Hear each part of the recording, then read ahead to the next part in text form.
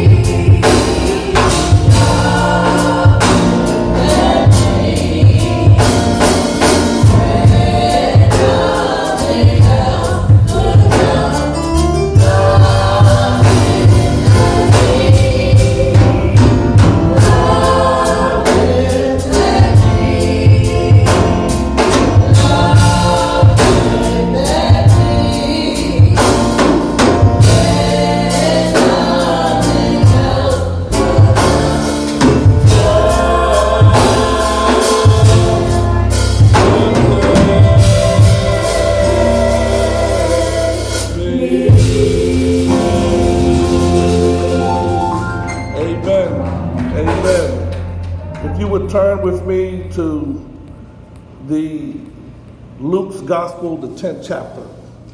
Luke 10, verse 25. You will find a familiar passage. You will find a familiar passage. The Good Samaritan. You know that story. Luke 10, verse 25.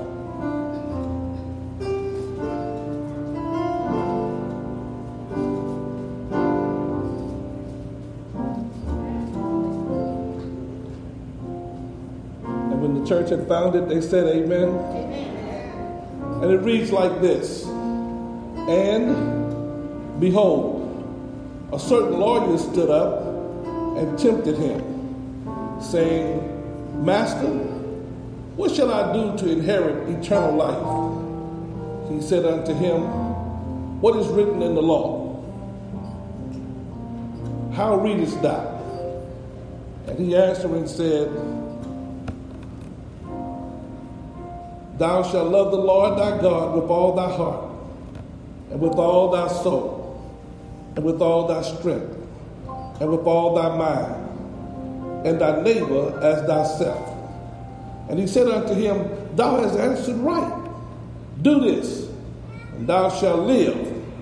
But he, willing to justify himself, said unto Jesus, And who is my neighbor? And Jesus answering said, A certain man went down from Jerusalem to Jericho, and fell among thieves, which stripped him of his raiment, and wounded him, and departed, leaving him half dead. And by chance there came down a certain priest that way, and when he saw him, he passed by the other side. And likewise a Levite, when he was at the place, came and looked on him, and passed by the other side. But a certain Samaritan, as he journeyed, came where he was, and when he saw him, he had compassion on him. And he went to him, bound up his wounds, pouring in oil and wine, and set him on his own beast, and brought him to an inn, and took care of him. And on the morrow, when he departed, he took out 2 pence, and gave them to the host, and said unto him, Take care of him, and whatsoever thou spendest more, when I come again, I will repay thee. Which now of these 3 thinkest thou was neighbor unto him that fell among the thieves? And he said, He that showed mercy on him. Then Jesus said unto him, Go, and do thou likewise. Amen. Thus ends the reading of the word of God. Let us pray. Heavenly Father, let the words of my mouth and the meditation of my heart be acceptable in thy sight. O God, my strength and my redeemer, it's in Christ's name we pray. Amen.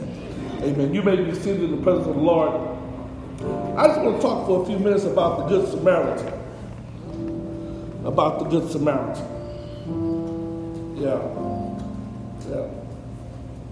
Church, we are living in a world today that I'm not quite sure that we understand what it means to love one another. I'm not quite sure we understand what we know what love looks like. Or even as a Christian, so-called Christian nation, how we ought to treat people. Look at what's happening on today. Our president is ordering that they round up children and mothers and people who coming over here to get a better life, not to be terrorists, not to rob and steal and kill, but to do the work that we won't do. Pick the apples. Y'all with me? Go into the farm and plow the fields. Pick stuff that we don't want to pick. Do you know anybody that pick apples in here? Or oranges? Do we know anybody that do? Now we know a whole bunch that do what? Work on the freeway and the roads. We see a bunch of Hispanics out there. Y'all know what I'm talking about. Don't look at me funny. Anytime you need work done at your house, I wish I had a praying church. I wish I had a praying church. You need work done at your house, who you gonna call on? Don't look at me funny. Y'all know I'm right. Now, that's the underbelly of our nation. You need your house cleaned, who you gonna call? Come on now. And the problem is, church, is that we have missed the boat on what we call welfare. Now, the farmers get welfare, but we don't call that welfare. We call that subsidies.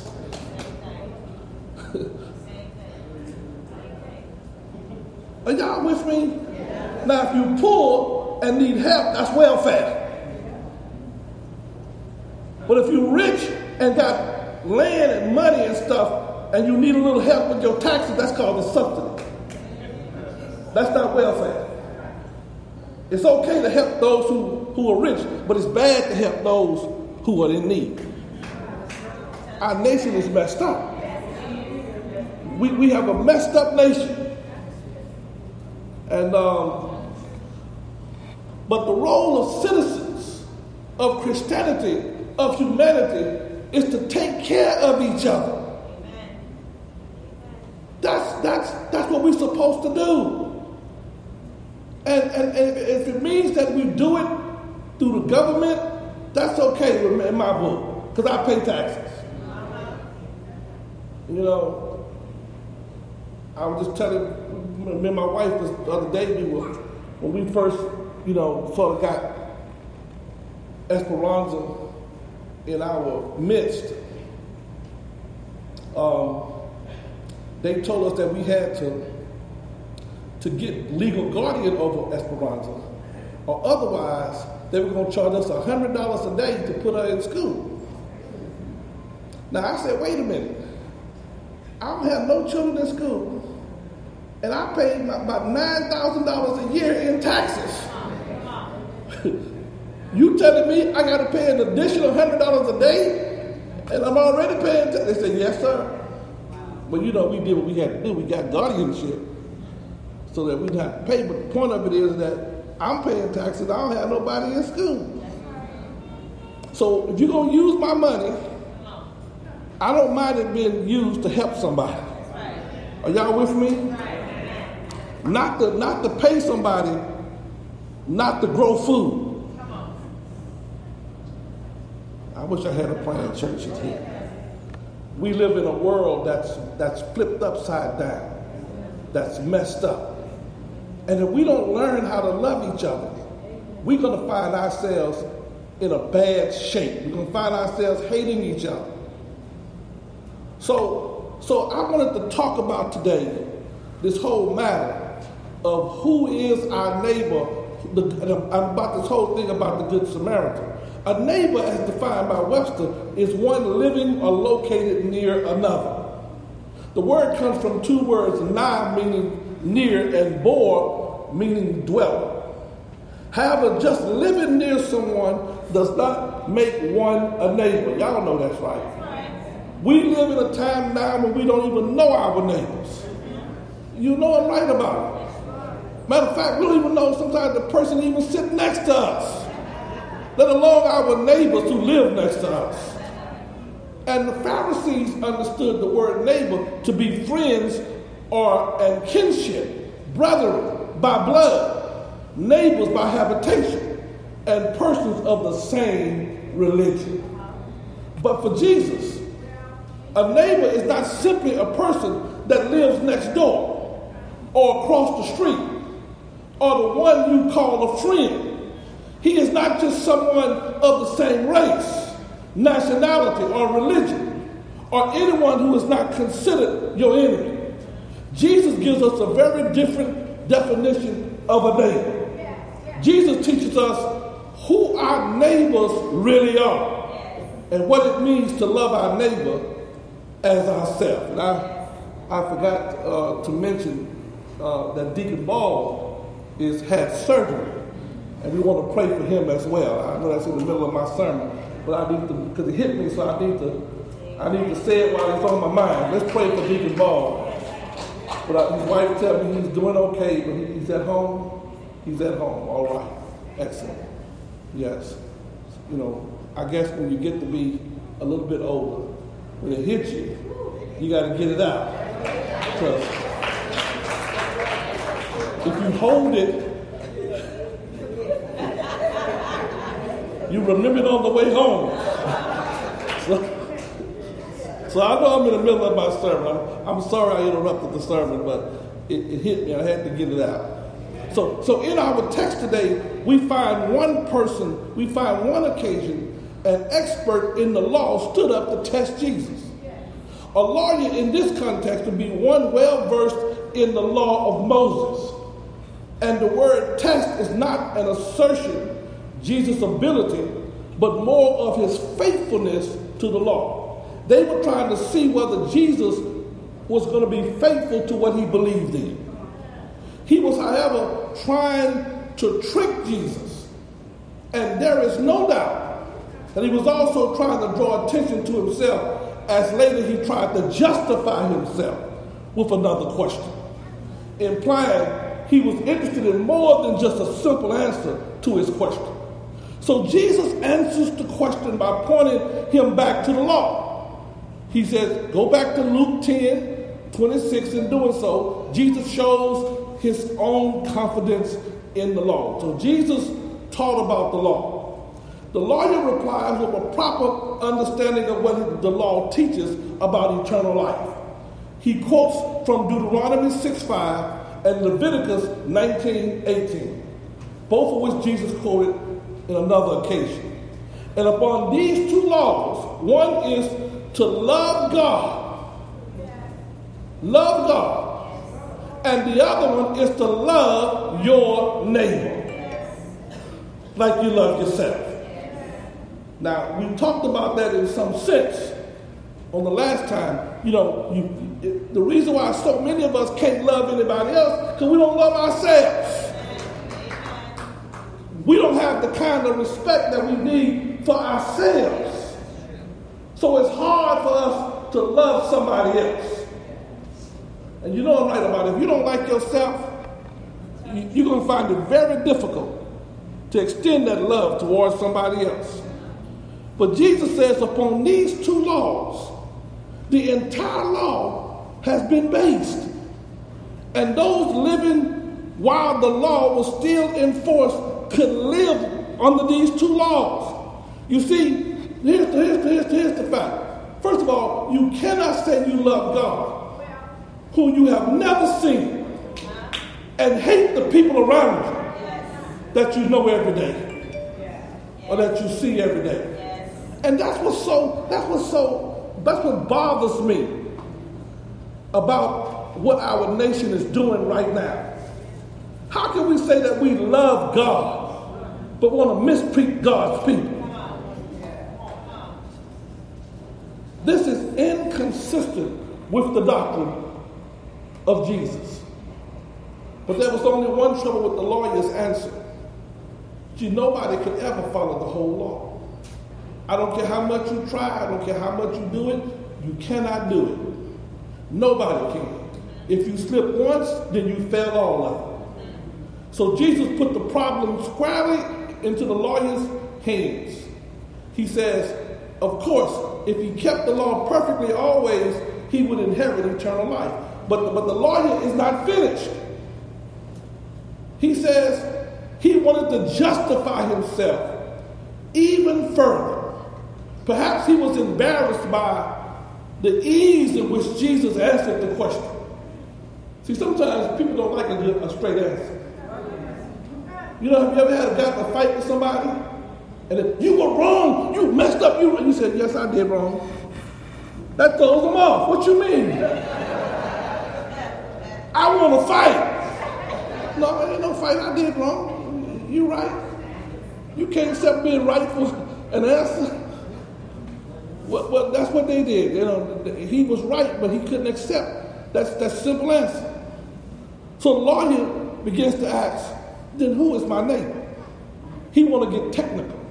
Who is my neighbor then, Lord? Love my neighbor as myself, then who's my neighbor? And it was this question that precipitates the parable.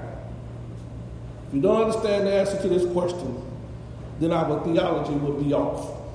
So Jesus tells the story of a man who travels from Jerusalem into Jericho. Let me tell you something. Today, I'm not talking about 2,000 years ago. Today, when you drive to Jericho, there is a sign on the road to Jericho.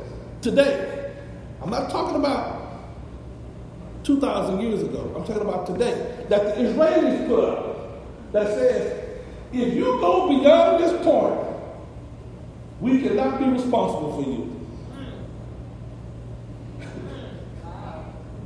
Going to Jericho. Right now, they think Jericho is the worst place in the world now because it's in Palestine. And you know, Jericho is one of the Dead Sea. The Dead Sea is the lowest point in the world. The Dead Sea don't move. The water don't move. And you know, if water don't move, it gets stale. It starts stinking. But this water don't do that, but it don't move. It doesn't go anywhere. And it's got lots of salt down there. And it's hot. We were in the middle of December when I went to Israel. In the middle of December, I had to take off my jacket because it was so hot. In the middle of December, in Jericho, it was hot. So the distance between Jerusalem and Jericho is about 20 miles. And the road is dangerous. It's known as the Way of Blood because of the robbers on their attack. The Bible records that he was stripped of his clothes and wounded. Now, to put it in context, this is what I always do. I know people try to get a little bit upset when I do this, but I'm going to do it anyway. But going to Jericho was like, in some sense, going through Barry Farms at night. I wish I had a prayer in church.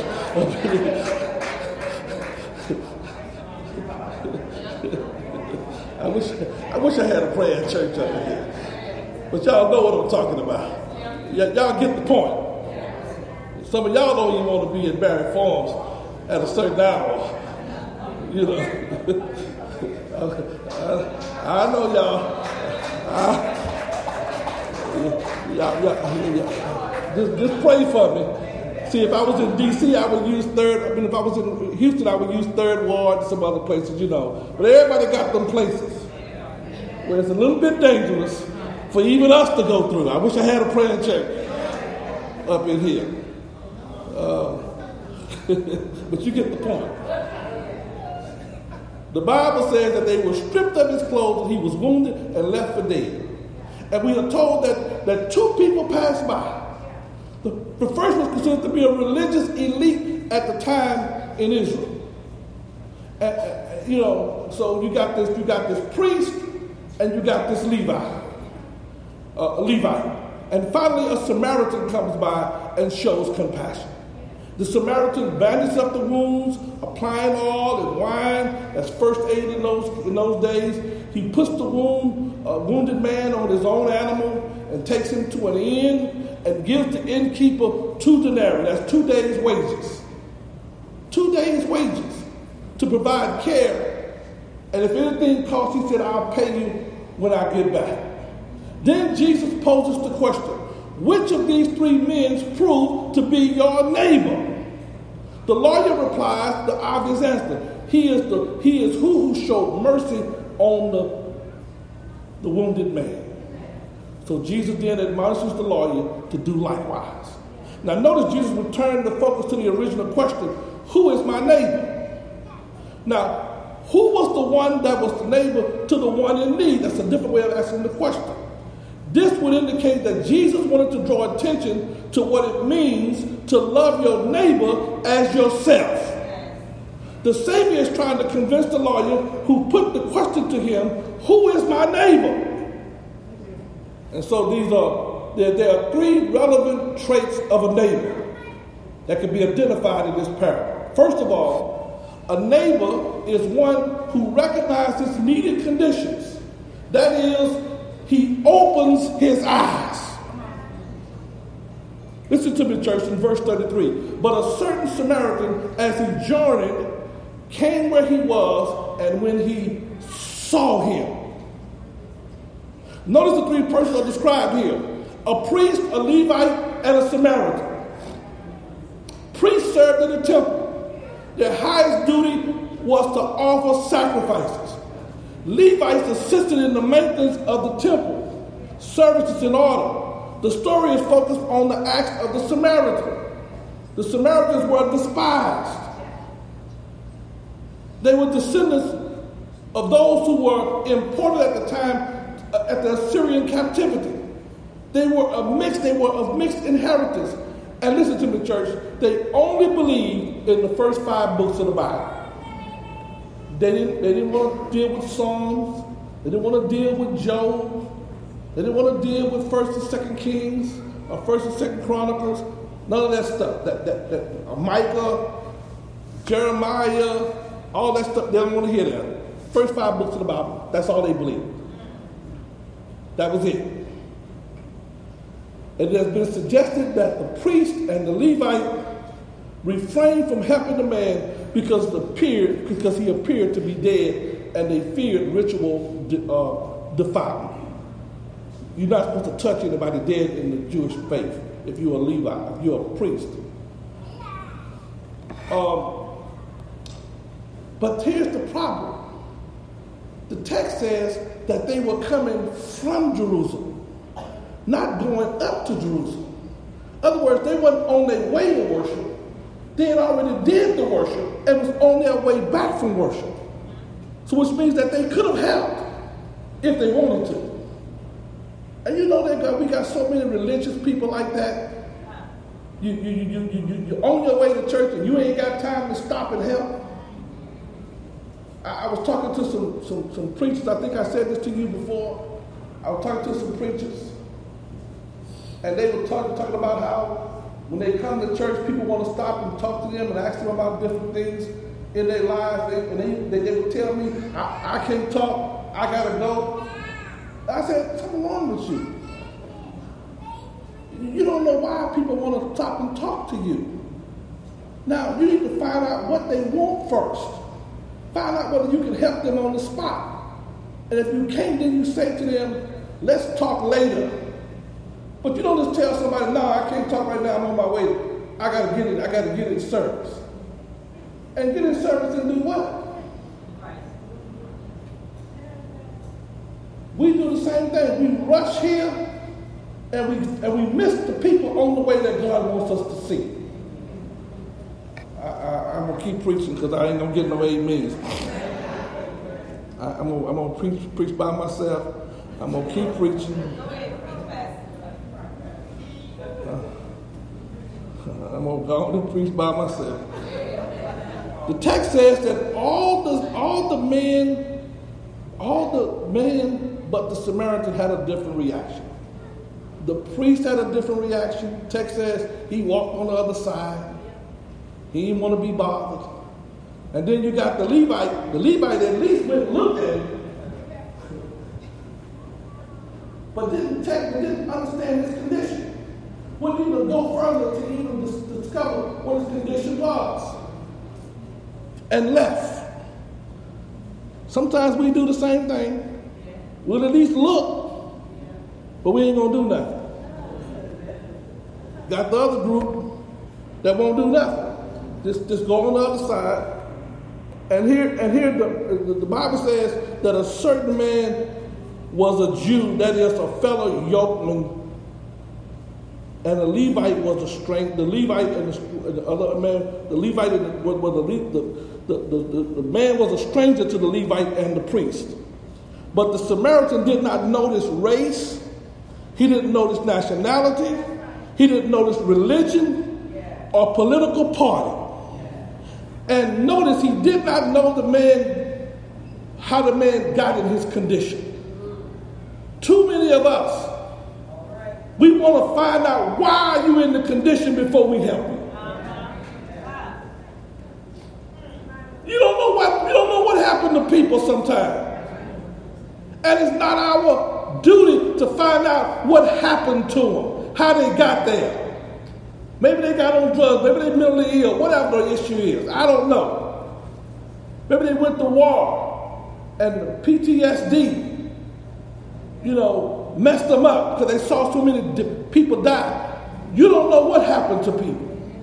Maybe they got molested as a child and could never overcome that. You don't know what happened to people. But quit trying to find out what happened and find out how you can help them where they are.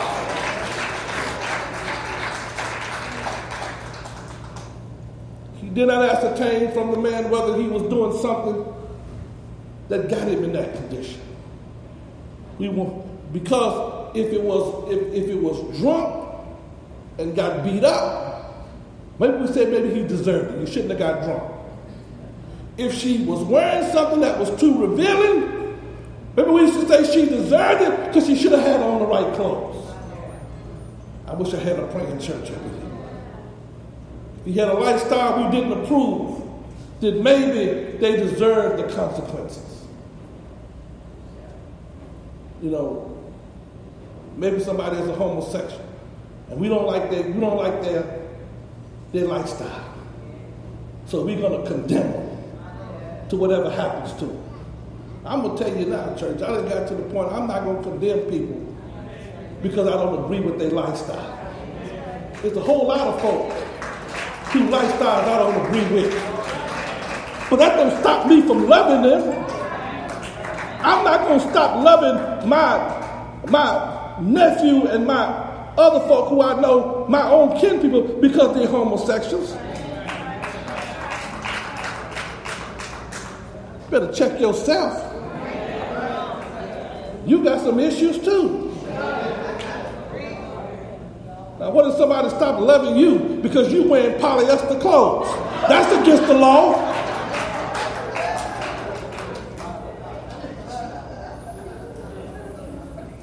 We pick and choose what we gonna hate. What we better learn how to do is to start loving people from where they are. He does not concern himself with how he got there, but notice the man's condition. His condition, first of all, was that he had fell among thieves. Now I call that insurance companies. Try to take all your money. He was stripped of his raiment. His money was gone. Broke. He was wounded. That means he had a preconditioned need. You want to talk about. And he was left half dead. How many of us, at some point in our lives, have fallen, were stripped and wounded, and left by the wayside with no one to care for us or to love us? Have you ever felt like that? Notice the Samaritan simply opens his eyes to the man's condition. He moves beyond simply talking and moves with empathy. The church cannot simply keep its church work, but we must be about the work of the church. The priest and Levite represents those who are engaged in church work, but who do nothing in terms of doing the work of the church. Jesus reminds us that every person in misery is the object of his mercy, is our neighbor, and is capable of our charity. Ministry comes out of the need we see in the community. That everyone is and ought to be accounted as our neighbor, to whom God affords an opportunity of doing good. A neighbor is one who recognizes needy conditions. That is, he opens up his eyes. And secondly, church, a neighbor is one who releases needy compassion. That is, he opens up his heart. You can see, but if you're not moved, ain't nothing gonna happen. Verse 33, the text says, but a certain Samaritan, as he journeyed, came where he was, and when he saw him, he had compassion on him. Had compassion implies a deep feeling of sympathy, a striking response that stands in contrast not only to the attitude of the priest and the Levite, but also to the usual feelings of hostility between Jews and Samaritans.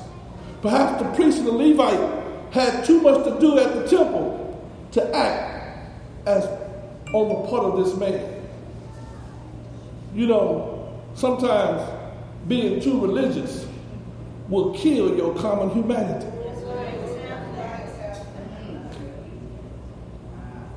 When we see people in need, We need to get out of our religious ideas and help people. See, here's what I discovered. People cannot see Jesus if they're hungry. They see people responding like Jesus, but they can't see Jesus. They can't hear. When you're hungry, you need a helping hand. Somebody said, well, I'll pray for you. Well, thank you for your prayer, but my stomach is still hungry. I need some help. And that's why I'm trying to move us to this, to this packages. That if we on the street and we got the packages in our car, we can hand it to the person right there on the spot. Are y'all with me? Compassion is a great gospel duty. It must be hearty and practical. When we see a man in distress or a woman in distress, we must not pass by like the priest and the Levite did. We must let our compassion flow out of us. See, here's the question, church. God won't ask you what kind of car you drove when you get to heaven. But he will ask how many people you drove in that car. God won't ask you what the square footage of your house will be. But he will ask you how many people you welcome into your house.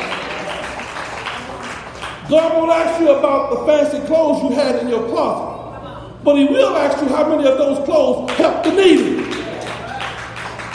God won't ask you how many material possessions you had, but he will ask you if they dictated your life. God won't ask you what the highest salary you made, but he will ask you, did it compromise your character in obtaining that salary? God won't ask you how much overtime you work, but he will ask you if you work overtime for your family and for your loved ones. God won't ask you how many proportions you receive or promotions you receive. He will ask you how many people you promoted. That's the kind of God we serve. God won't ask you what kind of neighborhood you live in, but how did you treat your neighbors? The Samaritan opened his eyes, and he opened his heart. Church, we got to have compassion. So not only is the one who opens his eyes and the one who opens his heart, but a neighbor is one who responds with capital. Can't get no amens. He recognizes his conditions, he releases compassion, and he responds with capital. Look what the text says. That is, he opens up his purse. 34 says, and he went to him and bound him up with wounds, pouring in oil and wine, and set him on his own beast, and brought him to an inn, and took care of him. And on the morrow he departed. He took off 2 pence, and gave them to the host, and said unto him, take care of him, and whatsoever thou spendest more, when I come again, I will repay thee. Jesus reminds us that real ministry and love requires an active, operative thing. It consists not just in good works given to the distressed, nor just in compassion beholding of them, nor just in pitiful mourning over them, but also in positive acts toward kindness toward them. You got to do something. First, the Samaritan went to him. How many times are we afraid of just approaching people who are in need? And listen to me, church. Here is the issue. The people on that trail were tricksters. In other words, they would act like they wounded, and then when you would come, they would stick you up. So you didn't know who the guy was. You didn't know whether he was playing games or what. But this guy took a chance. Secondly, the Samaritan's compassion translated into sacrificial action. The Samaritan probably used pieces of his own clothing to make the bandages. He used his own wine as a disinfectant and his own oil as a soothing lotion. He put the man on his own donkey as an ambulance and paid the innkeeper out of his own pocket with a promise to pay more if needed. Listen, and then he spent the time with the man, the text says, and on tomorrow when he departed, which implies he gave up his own time. Listen, ministry may be costly. It may cost you clothes, wine, oil, transportation, money, and sacrifice of time. We ought to do this because Jesus did it. Aren't you glad Jesus saw us? When the world could not really see us, Jesus saw us. I'm not talking about fake pain and phony hurt. I'm talking about the pain that's so deep you really can't tell anybody about it. Pain that's so deep it hurts even thinking about it. But Jesus saw us when nobody else could see us. Jesus saw us. Love lifted me. I was sinking deep in sin, far from the peaceful shore, very deeply staying within. But the master of the sea heard my despairing cry. And love lifted me. Give God some praise, church. Give him praise. Aren't you glad he lifted you? Aren't you glad Jesus saw you, had compassion, and gave his life for us? He died on yonder's cross. But the good news is he rose with all power in his hands. Yes, he did. Yes, he did. Thank you, Lord. That's Jesus' story. He saw us wounded, in need. He had compassion on us. And then he used his own life to save us. And the good news is the text says that when he returns, in other words, he's coming back again. He's coming back again to get us. He's going to repay. Were you with me there? Will you stand with me today, church? There might be somebody on the YouTube today who heard the word of God. If you're here, we invite you to pray this prayer and invite God into your life. Heavenly Father, I am a sinner. I've sinned against you. But I ask for forgiveness. And I ask you to make me one of your children. If you do so, Lord, I'll be so forever grateful. And will follow you for the rest of my life. In Jesus' name I pray. Amen. If you prayed that prayer, you are saved. And we invite you to come be a part of our experience. There might be somebody here in the house today who also prayed that prayer, who needs Jesus Christ as their Lord and Savior. If you're here, we invite you to come. There might be others here today who need a church home. You don't have a church home, and you need to have Christ in your life. If you're here, we invite you to come. And then thirdly, those who need prayer, we invite you to come and stand around the altar so that we can pray with you.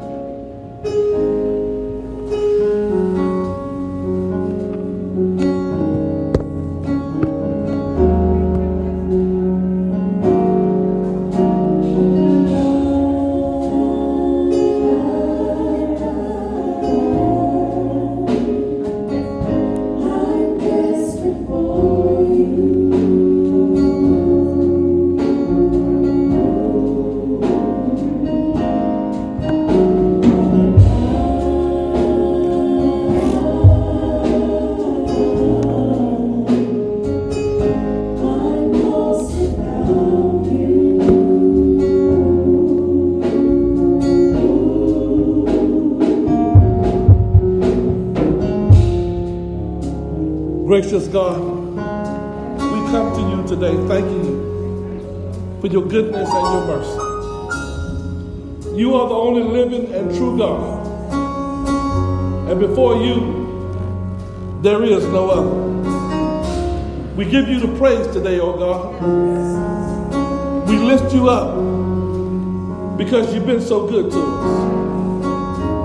You woke us up in our right minds. You put clothes on our backs and shoes on our feet. And you provided for us, oh God. So we give you the praise. We come today, oh God, because you said we can bring all of our cares and our concerns. So we come. We come, oh God, with our heads bowed down. We come, oh God, with our eyes closed. We come, oh God, because we need you right now. First of all, God, we lift up Deacon Ball, Sister Cynthia Blackman, Sister Margie Edmonds. We give them to you today, oh God. We ask that you would give them speedy recovery. And then, Heavenly Father, those who are standing around the altar, you know their issues today. You know what they're in need of. So, oh God, we ask that you would touch right now in the name of Jesus. Touch each one of them. Today, I ask you to help me with this prayer. Turn to somebody next to you. Ask them their name. Ask them their name on your right and on your left. Now, what I want you to do is to pray for that person. Tell the Lord that you want to give them a breakthrough. Tell the Lord you want to give them a breakthrough. You want whatever that will clear their lives, whatever pain that they're going through, whatever heartache that's challenging them, whatever financial issues that's binding them. Ask, oh God, to loose them right now, to loose His love to them, to give them a breakthrough, to let them know that God loves them, to know that there's still hope for tomorrow. Tell the Lord that they need you right now. Tell the Lord to give them a breakthrough. The breakthrough is on the way. Oh God, thank you now. Thank you for these prayers. Thank you for the people, oh God. Thank you, Heavenly Father. We lift up our government officials. We lift up the military. We lift up all of those persons, Lord, that we are duty bound to pray for. We give you the praise today. And we ask it all in Jesus' name. Amen, amen, and amen. Give God some praise, church. He is worthy to be praised.